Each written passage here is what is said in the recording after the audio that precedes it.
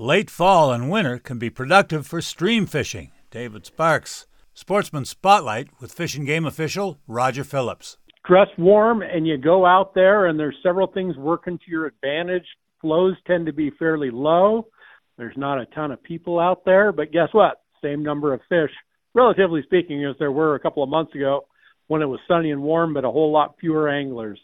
And yeah, they're cold water fish, so they don't mind cold water, and they will still bite, but might take a little more effort, and you're going to pay the cold penalty, but it's a great time to be on the water.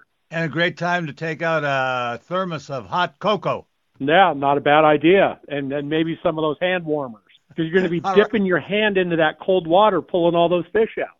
Love talking to an optimist. In terms of finding the right river or stream, spring-fed rivers and streams, and those fed by dam releases, often fish well during winter months because temperatures tend to be slightly warmer and more stable. Rainbow trout are a favorite winter quarry, and where you can find them, you'll often find whitefish, which are also fun to catch.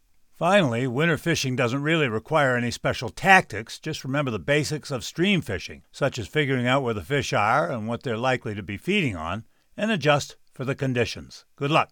Hope you enjoyed Sportsman Spotlight. I'm David Sparks. See you next time.